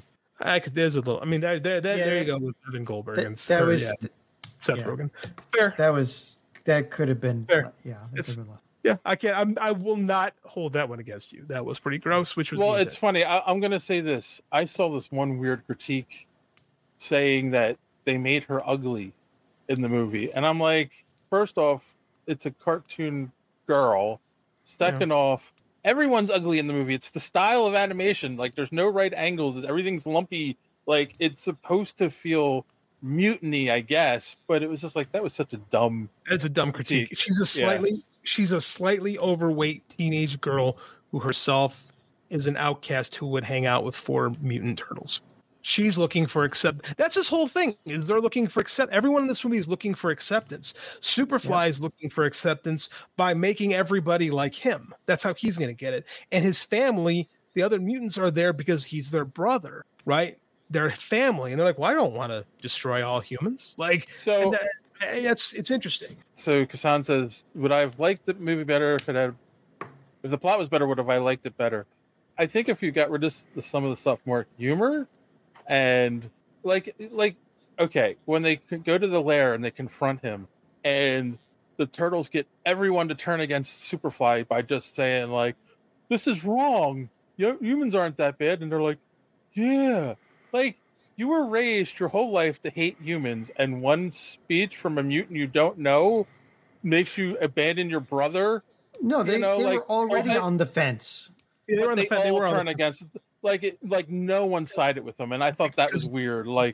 That's not how life works. That's not. That is how life works because the turtles were raised the same way. No, that's not. They were also raised. Somebody would have been on his side. But they were Bebop or Rocksteady or something would have. But the thing was, they were already on the fence, and all it took was somebody else saying, "No, it's okay to feel and that." It's stupid. And a lot of. I hated that. I thought it was so dumb. I was work like that. I just threw my hand up this is stupid. That's the parallel, though. Is the turtles were raised the same way. Humans are bad. Fear. They have that little. We watched the commercial before. There's that phrasing. There's that chant that Splinter teaches them that all humans are evil. That you have to stay away from. They were raised the exact same way as these, and when presented with the fact, we're just going to kill everybody, they're like, oh, well, that's wrong. It's I'm going to go real far with this one.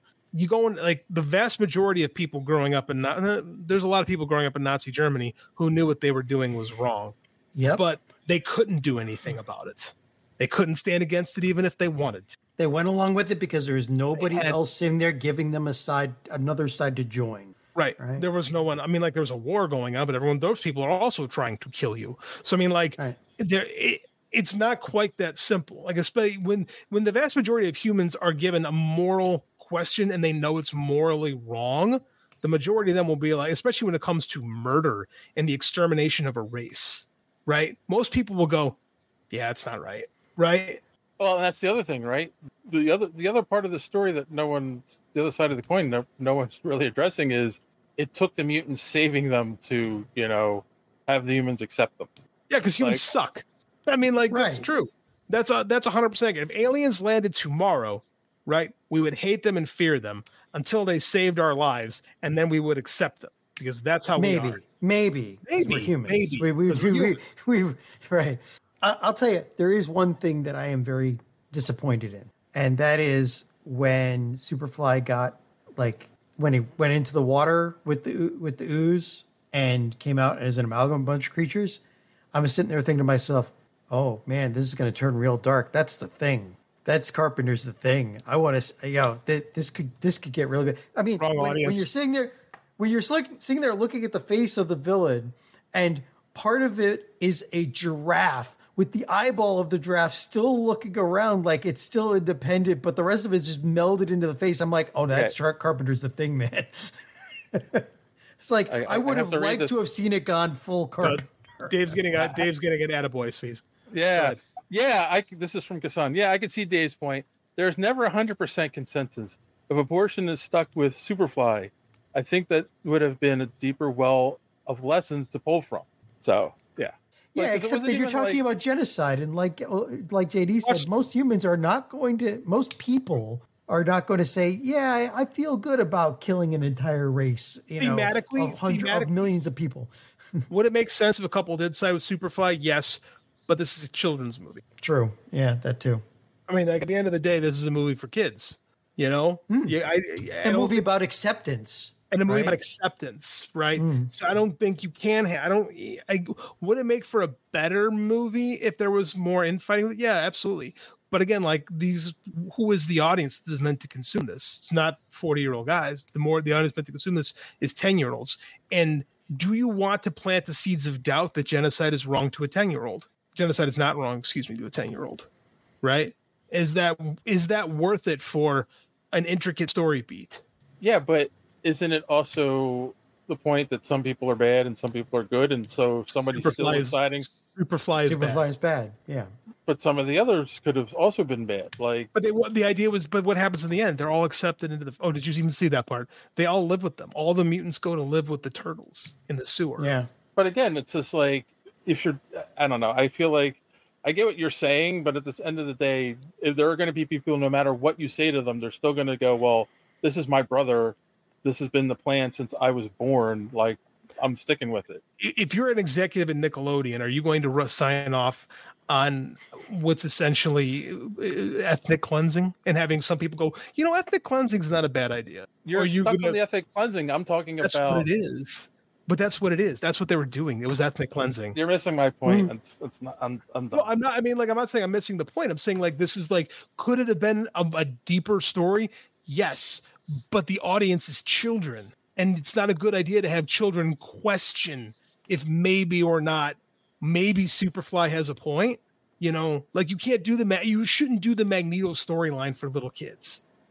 Right, because the man is Magneto is right. We hear that a lot with the X-Men. Magneto, he's right. The human race is fucked up. Do you want kids to ask that question when the story is about accepting? So, Dave, you are a fan of Children of the Corn, then, right? I don't think I've ever watched that. It's a spook. The original one's actually, as I recall, I haven't seen it in years, but I remember being spooked out by the end of it. All right, let's wrap this one up. I'm done talking about this movie.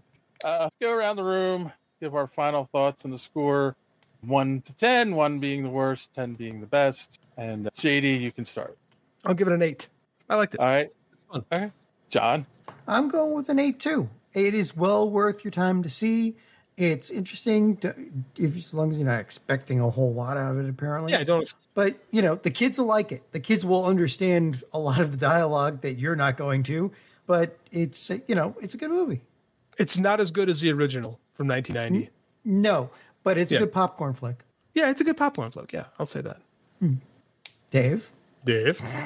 I'll give it 3 Gwen Stacy. I'm torn. I'm torn if I want to give it. Give it 90 Spider Gwens. I'm torn if I want to give it a 0 or a 1. Wow. Dude, man. Yeah, I'm gonna give it a 1.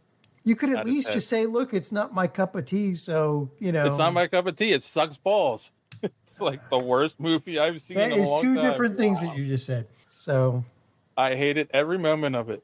That's okay. well, I'm gonna rely on my nephew, and he said that he liked it. So Yeah, the 7-year-old loved it. I told him I got a direct message from Dave during the movie, and I was like, "Ooh, this isn't gonna go good this week." And he's like, "He didn't like it."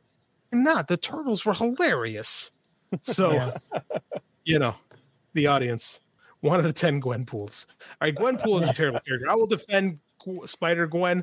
Gwenpool is where you lose me. I'm with Dave on that one. And Venom Gwen too. Yeah, that's even worse actually. Yeah. All right, let's wrap this one up. All right, let's see. Did you learn anything on the podcast this week, or do you have any recommendations? And John, you can go first. I didn't learn crap. As far as recommendations are concerned, wow, like my last week I've done nothing in the last week that's worth it. I will say this. I'm up to episode 270 of One Piece. I'd recommend checking out One Piece if you have any inclination towards anime. How comparable is the anime? Like as far as your enjoyment level, like it's getting better and better. Like, like One Piece is one of the originals. It's like considered one of the Holy Trinity, like Naruto, that, and Dragon Ball Z. And it's, it's like, I mean, the deeper it gets into the plot, the more you realize that the guy who wrote it, Oda, like he must have like a full book of notes and plots, plot descriptions and whatever. Like there is no scene I'm finding out in any episode that you see that won't be called back later in some form or fashion. That won't like affect the future. It's really interesting and kind of enjoyable. So Kassan was asking about the My Adventures with Superman. Have you watched any more of it? No. I am seeing more and more articles of people saying that is probably one of the best written shows today in science fiction fantasy comics. So it is really good. I opened up the Max. Now it says Max on my Roku. I opened up the app and I had to relog in. This was Saturday night. I was at my girlfriend's. I'm like, I'm too tired for this, so I haven't watched it yet. It is well worth it. It is, and a lot of people have been comparing how Lois reacts to Clark being Superman to the reaction of, I forget the girlfriend's name in Invincible, because nobody really liked that one. And they're like, no, Lois is acting much better, and this is the way somebody would really react to somebody lying to them or catching somebody lying to them, but for good reasons. And I mean, it's very well written, and it's fun, and it's fun, okay. And that's all you need to know. All right, I'll try logging in again sometime this week. JD, I knew that Dave hated fun things, so I did not learn that this week. I've known that for quite some time. I don't know if I can recommend this yet, but I'm going to see The Last Voyage of the Demeter this week. It comes out this week. The Dracula movie. Yeah, this has been in development hell for like 20 years. Because I remember, I love the book, love Dracula, and like it's based on this one chapter in Dracula where he's on the boat going from Transylvania to England, and like there's this whole thing on the boat where the captain's, it's all in journal form, where the captain gets killed by Dracula.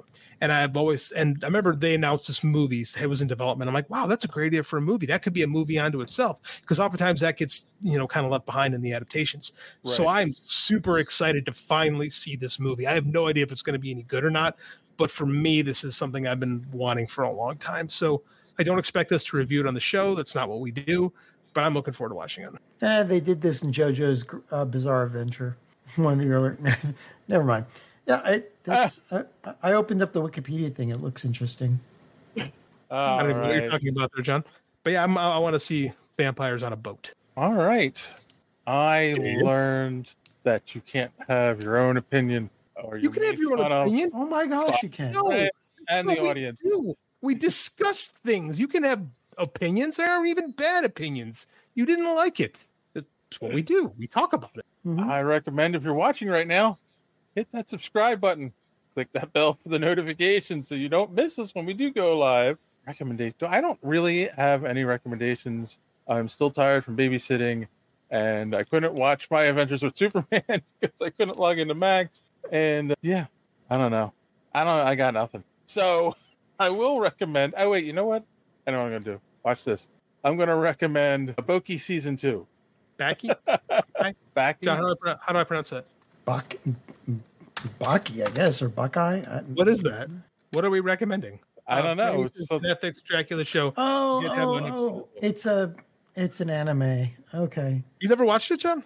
No, I've never watched this, but it's a Netflix. It's on Netflix, so you know. Yeah. So I still on the. It's one of the fighting ones. I'm usually into the fantasy stuff. I'm not usually into the sports stuff, but this. This looks like. Well, it depends. Like this looks like martial arts champion thing. Oh, okay. Might be interesting. Why are you recommending it, Dave? Kassan recommended it. Oh, Kassan recommended it? Okay. I'm stealing his recommendation. All right. I also recommend that you go to superheroespeak.com where you can find the podcast every week. Links to all our social media at the top of the page, comic book reviews by our good friend Chris, and so much more. And that is it. So on that note, as always, thanks for watching. Don't let your cape get caught in the door. Have a good week.